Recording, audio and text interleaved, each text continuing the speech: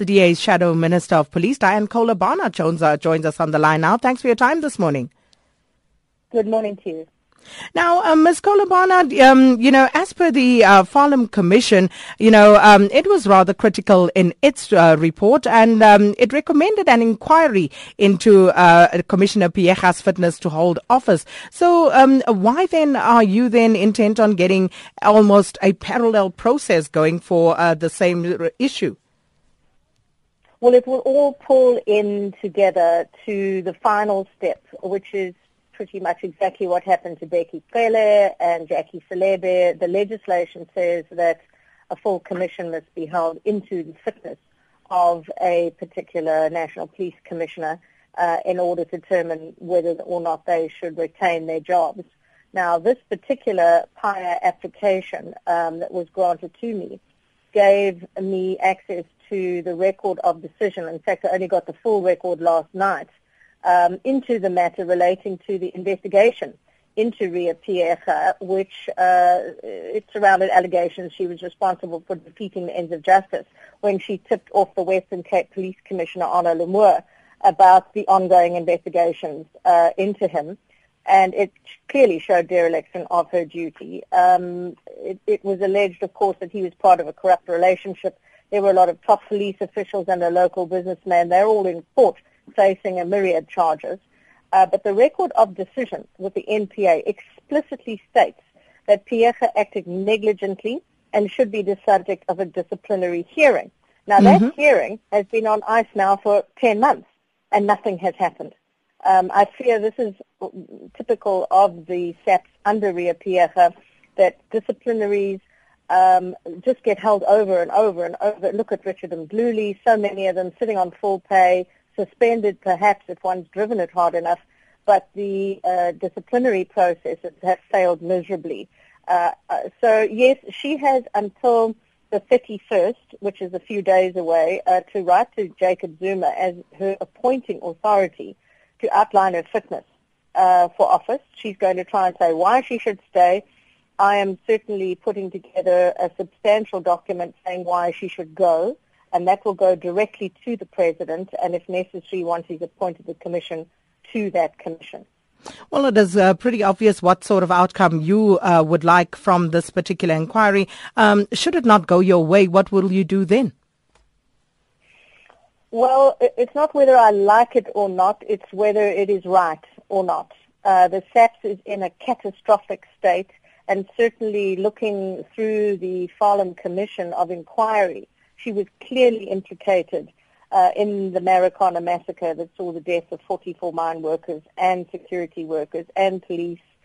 There's a full laundry list of failings of the SAPS under her watch that should see her discharged.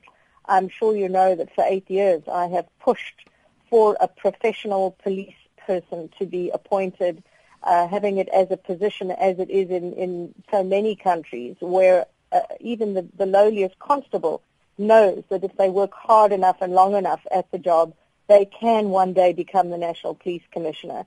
This is the third occasion they've bounced in a quasi-politician into the job, and the third occasion, of course, we've had one jailed, one I opened criminal charges as per the Public Protector's report, but somehow those charges have been pushed under the carpet, and he's now a deputy minister of sorts. And now we have a third one whose reign has been as catastrophic. So it's a means of showing the light into what has happened when one uses cadre deployment into positions of unqualified people who simply haven't a clue, and who behind whose backs real police officers who'll take a bullet to you or me just laugh when they wear the uniforms and the fake medals and pretend to be police when they've not done a day's policing in their lives. Well, what are the chances of that actually changing anytime soon? Well, I think it is a very serious possibility now. Really, the evidence against the National Police Commissioner is racking up and racking up.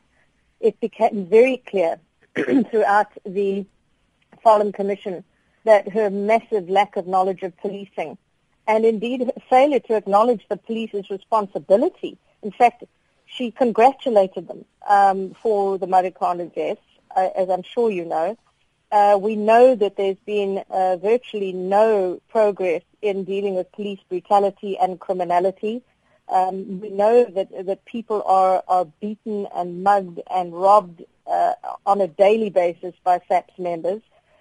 We know that really no decisive action has been taken against the 1,448 convicted criminals. I mean rapists and fraudsters and people who've done the most heinous things using SAPS firearms are still working and being promoted within the SAPS. She's not managed to get rid of them. And then we have Richard Mdluli, 2 years on a full salary, still not dealt with, still not out of the SAPS. And it just seems that she's wanting to keep these rogue officers on right until they can get a Section 35 boosted pension, couple of million payout, and sail off into the sunset with a clear record, as has happened so many times under Bheki Cele. She's simply following his lead. So, yes, I think all of this, plus perhaps the recommendations that she ignored that would have ensured that SAPS were pre-warned about the xenophobic attacks. Just there are so many, I could talk for an hour about the failings and the arrogance which has seen her ignore advice from people in the know all over the country. I think really she was taken on because of her much vaunted managerial skills, and she has failed miserably and dragged the SAPS down with her. And that was DA Shadow Minister of Police Diane Kohler-Barnard.